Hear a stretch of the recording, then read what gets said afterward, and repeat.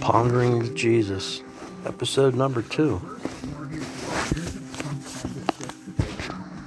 This is where to appoint unto them that mourn in Zion, to give unto them beauty for ashes, the oil of joy for mourning, the garment of praise for the spirit of heavens, that he might be glorified. Isaiah 61:3. Thank you, Lord, that in your wisdom you have given me your day as a reminder to rest and renew as I assemble with other believers. The stress of the week dissipate. I feel your living spirit as the unified body of Christ worships you. I thank you, Lord, for allowing me to be a part of the assembly where the cares of the week are put aside. There is joy in my heart as I leave your house.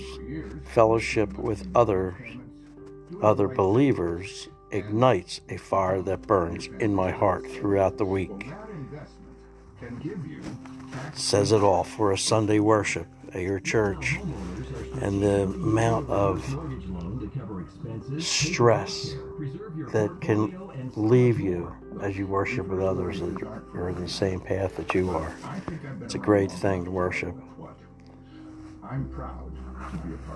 We thank you very much for listening, and give us your feedback on anything you think could tie to this.